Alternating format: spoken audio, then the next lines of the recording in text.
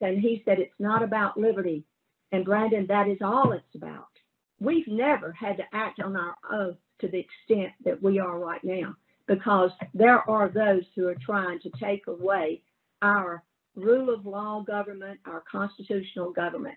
And the adversary is government overreach, not the people, but the government. Those that are elected are going to have to push back that tendency of government overreach. And that includes government allowing businesses to take away the rights of the people.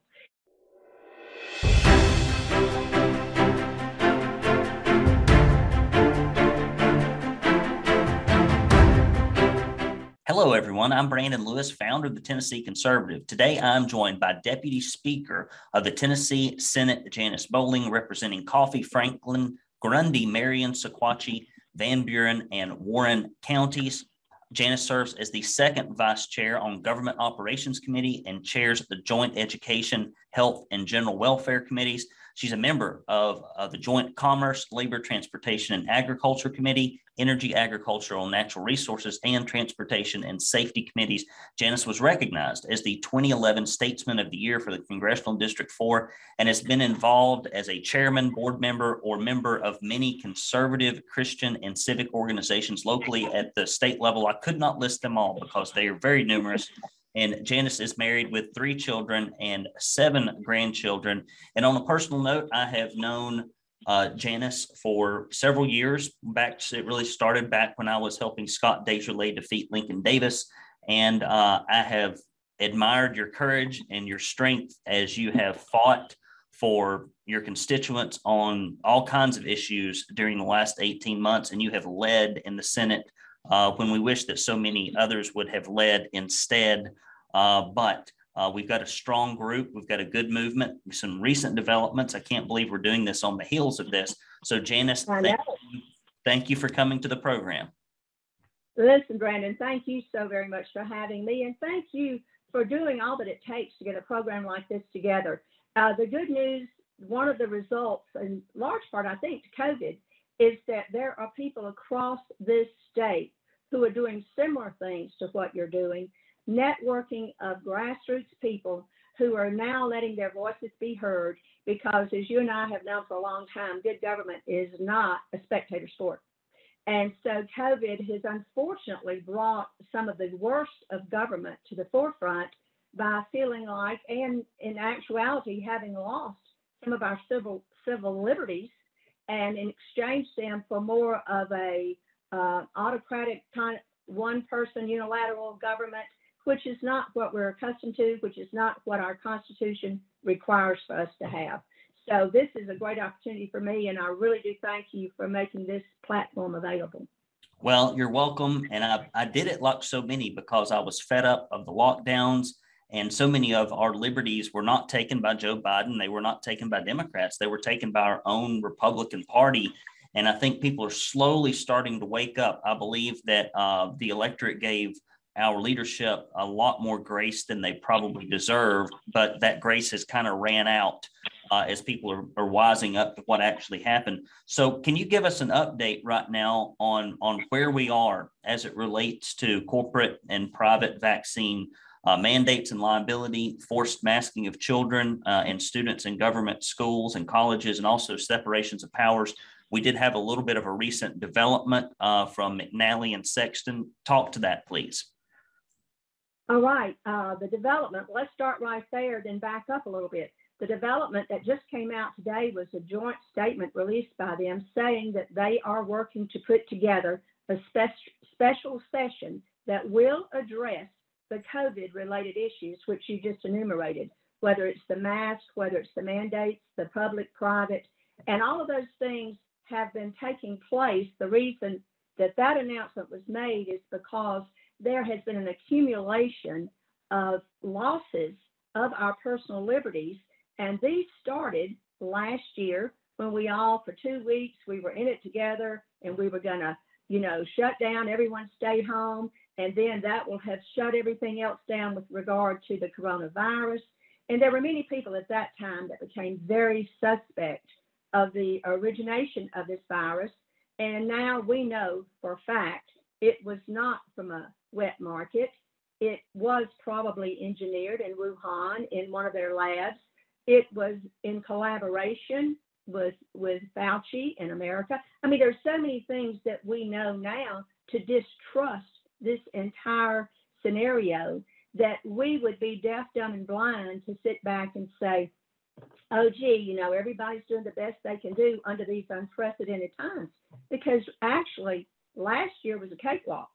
This year has been unprecedented because this year seems to be the time when we're getting all of this push for the vaccine, push mandates for your own personal medical choices.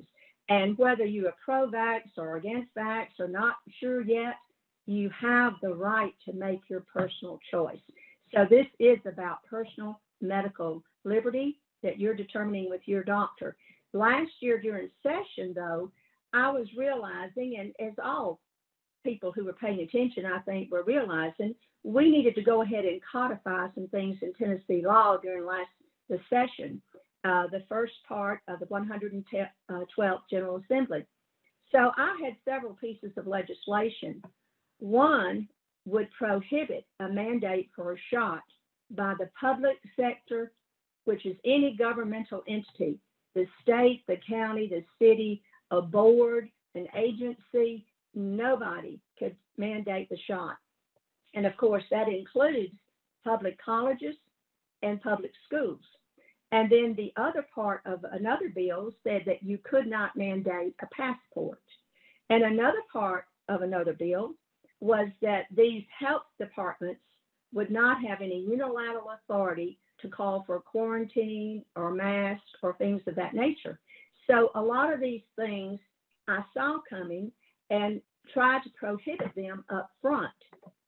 I was not able to get the private part of those legislative initiatives through the Senate Health Committee. They did not want us to, quote unquote, regulate private business. And that came from the governor's office as well, and from the Department of Health. And of course, they really pushed back a lot on all of my bills.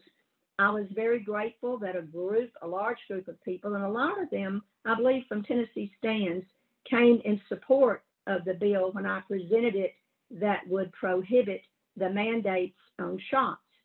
And we didn't get all that we wanted when we went into that, I'll be the first to say, but we certainly got more than we had. And if we had not passed that legislation right now, we would be worried about schools mandating the vaccine. And I don't call it a vaccine, it's a prophylactic choice of an experimental shot. So, truth is always a clearing thing. It helps you to really understand what you're talking about. And so I don't even call it a vaccine because it isn't. It is emergency use authorization. When I was presenting that bill, I used the fact that it's experimental emergency use authorization. The Nuremberg Code prohibits any coercion of any human being from taking anything experimental. You could not be coerced in any way, and you had to be fully explain the fact that it's experimental and fully explain what potential side effects could be. Well, of course, we know that's not taking place. And when I used that line in the presentation of that legislation, one of the members of the committee, actually he was a Democrat on the committee, he said to the Department of Health doctor who was there, did you hear what she just said? Tell her that's not true. And he said, well, we're working on get it to be FDA approved, but right now it's not FDA approved. And of course, that made my case. That was exactly what we were saying, that no one could mandate the use of a vaccine. And I'll go beyond that, though, or of this experimental shot. But I'll say beyond that, whether it's experimental or not, that is a personal medical decision. If you've had COVID, you have natural immunity. That is much stronger than anything that's coming from the shot, as is evidenced by the fact 5 months, 6 months into the shot, they're saying we're going to need a booster. So it's not a durable immunity, and the messenger RNA experimentation for this kind of shot is unprecedented for this kind of thing. And so the person who invented the mRNA process, Dr. Robert Malone, you interviewed him. I did. And that was thanks to an introduction by you. And it was one of our most popular interviews ever. And it was so eye-opening and matter of fact. He did not have an axe to grind. When you would ask him a question that you hope would lean one way, if he didn't think the data supported it, he'd tell you the truth. And then you would ask him about, he was just very matter of fact, very dispassionately talking about facts and numbers. And when it was a good thing, he said it was a good thing. When it was a bad thing, he said it was a bad thing. So thank you for connecting us there. You're quite welcome. And Dr. Malone, as you said, he's a scientist. He deals with truth. He follows the facts. He doesn't predetermine the facts and then try to create a narrative that supports it. I think it is outstanding what he has done, excuse me, and the fact that he's made himself available to people such as us in Nashville. We had him there on a Zoom meeting, and you had him to interview, and we're trying to get him to come back into Tennessee and maybe meet with the governor or meet with some of the leaders of the Senate. But back to that, when I carried all the legislation I described earlier, they ended up stripping out every bit that affected the private sector. And that's where we're getting the trouble right now. The public sector, the governmental agencies cannot mandate the shot. And they cannot mandate the shot for SARS-CoV-2 or any variant. So we're covered there. But the fact that the thing was we won't regulate business. Have you ever heard of the Department of Commerce and Insurance? I have. Well, you know, the thing I would probably say to Governor Lee and to Cameron and to Randy McNally, because Cameron Sexton has really been the only GOP leader that's at the tip top to really fight for this. And he's having to bring probably some of his own rhinos in his caucus kicking and screaming to the table. If we don't regulate business, then why do we need to get together to give $500 million to Ford Motor Company? That seems like a lot of government and private sector connection. That's $500 million of regulation that we're giving away. If we don't regulate businesses in Tennessee, then by all means, let's cancel that thing. That's an astute point, Brandon, because the fact is we regulate businesses in Tennessee 24/7. Every business, any person who has gone to get a license to do business in the state of Tennessee has to follow the rules of the state of Tennessee. And there are punitive things that can happen if you don't follow the rules, and there are positive things. Now we just learned of this yesterday, that there's going to be this special session called in order to go over the $500 million that has been promised to an international car company. It will be Ford Motor plus SK, I believe is the initials on a group out of South Korea. And they will be collaboratively having this plant at what has always been referred to as the West Tennessee mega site. Now they're referring to it as the Memphis mega site. So it is several miles from Memphis, but it is in West Tennessee. And it has been in the works, that mega site, 12 years, 14 years, I don't know how long since the land was bought and the process started. But up until recently, it did not have fiber to the premise. And those of you in Chattanooga know that that's very basic. That's fundamental. If you're going to have an industrial park, you've got to have fiber to the premise. I tell people, if you don't have an industrial park, but you say, we have electricity, we have lights, we have water, I say, well, then you've got an electrified cow pasture with running water. That is not an industrial site. And it's common sense. So when we are now looking at what they're doing out there, I'm assuming they have put in fiber and they have finally figured out where the wastewater is going to go. I think they've built a pipe 30 miles to the Mississippi River. But a lot of that was still formative. Now, what I have read with this business, they intend to have a zero carbon footprint, which, carbon dioxide is not a product of combustion, it's a product of respiration. And you and I are filling these rooms with carbon dioxide as we speak.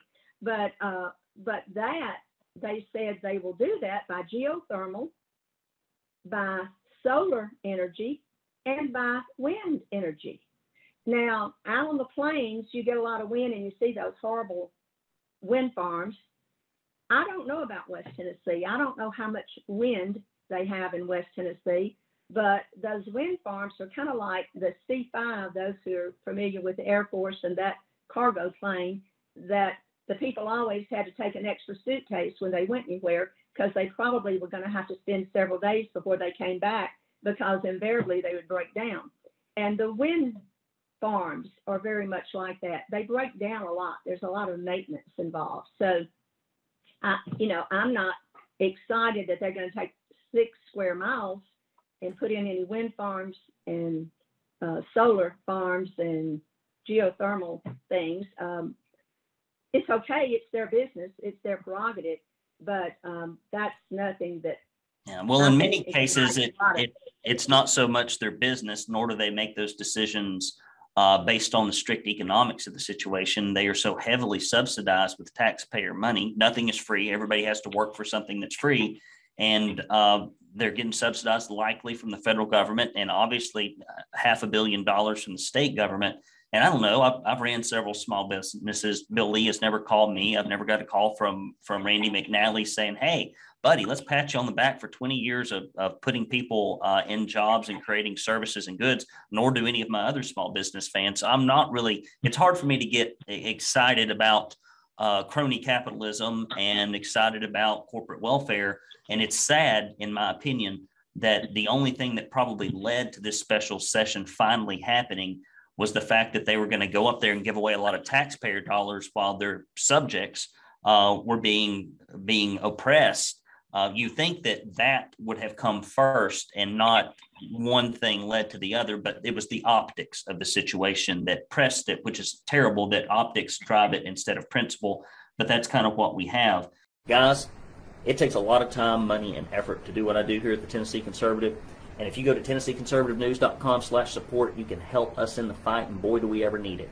And you get 2 proud Tennessee Conservative bumper stickers. And with this special session coming up, it's really important to have your hands on this handy-dandy contact list so that you can respectfully encourage your senators, and especially the ones that lean left, that are Republicans, to do the right thing, even if they don't agree with it. Because a lot of them don't. They think you should just do what your government tells you and shut up. You need to contact them, okay? And we've got your state senators and we've got your state reps on here, and you can contact them. And if you give $50 or more, or if you give a recurring contribution, you will get this Proud Tennessee Conservative tumbler. Proud Tennessee Conservative. I know that all of you are. And this special elixir that is created in here, you can put any kind of beverage you want to in here, and it will actually turn liberals conservative if you can get them to drink the whole thing. It also has to be pure grain alcohol, because you have to, tampen down enough of the, you have to reawaken the inactive brain cells in a liberal's mind. And if you put it in this special magical container, and if they drink from it, those are the things that happen. They start talking like Thomas Sowell and Rush Limbaugh. It really is quite amazing. So if you'll give a donation of $50 or more, or a recurring donation, we'll send that puppy out to you, and you'll get my sincere gratitude and undying thanks. Listen, I've heard it said that conservatives give conservatively and liberals give liberally. And I have not found that to be true, but we could still use a little more help. A lot of times people consume publications like this for free, organizations that are really fighting very hard and bearing a financial and a time burden to do what conservatives want somebody to do but can't do or don't have the time to do. So your donation allows us to do what you can, and we step in for you. So go to TennesseeConservativeNews.com/support. We could really use your help. So what practical advice? We've talked about the legislative history of this and how we could have dealt with it in general session, but some less than conservative Republicans killed a lot of these things that will now likely be enacted in some form. What practical steps can our listeners and watchers take now that we know that a special session is very likely? Well, and I want to thank you again, because I don't think a special session would be very likely if the people of Tennessee had not heard what was going on and did not have a way to focus their energies and focus their involvement in asking for a special session. You know that on September the 8th, I had mailed a letter to all of the members of the Republican caucus in the Senate, asking them to join me in signing on a special session because we were getting nowhere, and I had attempted to talk to the Lieutenant Governor and not been able to talk with him or communicate. But when I looked at this, I said, as we all realize, people are frustrated and suffering. The special session is urgent because the majority of Tennesseans are looking to us to protect liberty, which is currently being threatened daily. Again, please sign on to this letter as the first step in meeting the expectations and confidence Tennesseans have in the Tennessee General Assembly. And the things that I said needed to be, I thought, addressed were the mandates for shots, mandates for masks, which there's no medical rationale behind the mask. People, say we're doing this to show we're in it together, but we're actually harming our own health and certainly the health of children by requiring them to wear a mask 8 hours a day. It suppresses their oxygenation. It decreases their immune system's ability to fight off things. It can cause fungal pneumonia, bacterial pneumonia, and that mask, and you see them all over, the paper masks that have the little pleats, pale blue with a nose pinch. I have a box that they came in. It says made in China, prohibited for medical use. And you see them all over the state of Tennessee. I'm sure our landfills have them by the gross. So we were paying China once again in this whole scenario to provide something that had no medical benefit. So when you have allowed people this platform, it has made a difference. My letter went out. We waited. We gave close of business on the following Monday for people to sign or not sign. We only had 4 by then, but we then had a rally on Thursday, 11 o'clock at the Capitol. And that notice only had 2 days because I wasn't trying to be heavy-handed. I wanted the opportunity for everyone to sign on because I knew they were getting the same phone calls I was getting. And I knew from talking to people that it was becoming more and more of a crisis. Plus, timing is everything. The Thursday night that right after the letter was sent out on Wednesday, that Thursday night is when the man in the Oval Office had an address to the people that he was impatient with and that his patience was running out. And we've never heard such diatribe out of that Oval Office. It was flagrant. It was in our faces. It was insulting to the people of America. And he said, it's not about liberty. And Brandon, that is all it's about. Because the liberty is why our oath of office, bottom line, so that we will not allow any bill, vote, or resolution which shall appear to us injurious to the people, or consent to any act or thing whatsoever that shall have a tendency to lessen or abridge the rights of the people as are guaranteed in the Constitution. That's our oath of office. We've never had to act on our oath to the extent that we are right now, because there are those who are trying to take away our rule of law government, our constitutional government. So now we are moving along. You had that release, that joint release today.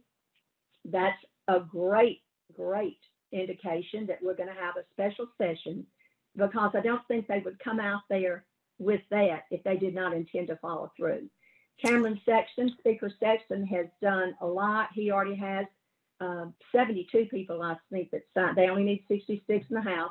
We are up to 13 or 14, depending on if you count a senator from your area. Bo Watson, I met with him for lunch, and we had a good conversation. And, on the one hand, I understand, and I can, because I'm in business, right? And I coach businesses, I own my own business, and I can understand a company not wanting the excess liability if there is a reduction in risk from somebody contracting a disease. It's an actuarial problem with insurance. Okay, I'm a big numbers guy. But at the same time, we've given them blanket immunity. And my whole point is, if we're going to have liability, let's have it on both sides. Let's have it, okay, if you're an employer and you want to make it a condition of employment, but if somebody has a adverse medical reaction, if they have a miscarriage, if 10 years later we discover that all these people that you forced to be vaccinated for employment develop some kind of weird anomaly, or if they die, then you got to pony up. And I bet that would kill all of it. And the last thing I would add, it's funny or sad, depending on how you look at it, that if it weren't for Biden being so heavy-handed and mandating this, and if it hadn't been for Lee and the rest having to come with their hands out for Ford to the taxpayers, we probably wouldn't be seeing people do the right thing. So in one way, I'm happy it's happening. In another way, I'm sad that it had to happen this way. I do not disagree with that analysis, Brandon. But I like to think that as so many people across the state have been praying, people across the state have been meeting together, people across the state have talked about it in their churches, in their civic clubs, businesses. I'm hearing from every level of citizen, every different factor in our state, and everyone is saying the same thing, and that is a blessing. So regardless, maybe it's a good thing it was this hard, because it has created the people to find out exactly what the Constitution says, what we're supposed to be doing, and they are standing firm as well they should be. We are not up there in a collegial fashion as they are in DC. You know, they're so collegial, they're worthless. We are there to represent the people of Tennessee. You enumerated my 7 counties in my rural district. I have 6 different representatives who work with me within those 7 counties, and Chairman Cameron Sexton, Speaker Cameron Sexton is one of them. So we all work well. We're working for the people. And when you've got rural counties, there's a lot of helping them help themselves. I'm not for government handouts, but I am for government. If that hog's been roasted, I want some ribs for my district. I want to make sure that they get the ability to help themselves. I don't want them forever having their hands out. But they, in many ways, the rural counties have been left behind, and we need to make sure that they can now help themselves. And that's what we're all about, working together, trying to get this going forward, recognizing it didn't happen the way maybe it should have, but it might be a bigger blessing in the fact that the people have certainly become more engaged in this whole process. I agree. It was a remarkable wake-up call for me. It got me out of 6 years of retirement, and so many others that were asleep at the wheel, that were not engaging as they should have as a citizen and a conservative and a patriot. So on the one hand, I'm sad that any of this had to happen in Tennessee, but on the other hand, I think 2022, I think we'll have a different makeup in the House and the Senate, because people will really have been able to see who the champions are and who the bench warmers are, and we can't afford bench warmers anymore. So I'm going to give you the last word, and before we leave, I want to thank you for standing up. You and Terry Lynn Weaver, you really did a good thing. I mean, you're standing so strong, and so many men should be. It takes a couple grandmas from rural Tennessee to do what the men should be doing. So thank you so much. Thank you very much. And I, as you know, am a strong conservative, and I was doing this because it needed to be done. And I hung back. I was hoping those who are higher ranking than I am or somebody would step up. But I'm not going to wait back when this was time sensitive, and it's still very time sensitive. Still getting calls from people who are being threatened with losing their jobs. But go back to the people growing up together here, the uniting effect this has when you have a common adversary, and the adversary is government overreach. Not the people, but the government, those that are elected are going to have to push back that tendency of government overreach. And that includes government allowing businesses to take away the rights of the people. And as you said, we met last year and gave these businesses indemnity in a special session.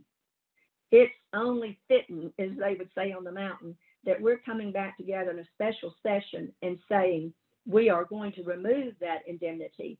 If you're going to cause people and coerce people to take these experimental shots, then you're going to have to be responsible for any adverse consequences. And I think that will alleviate a lot of the problem.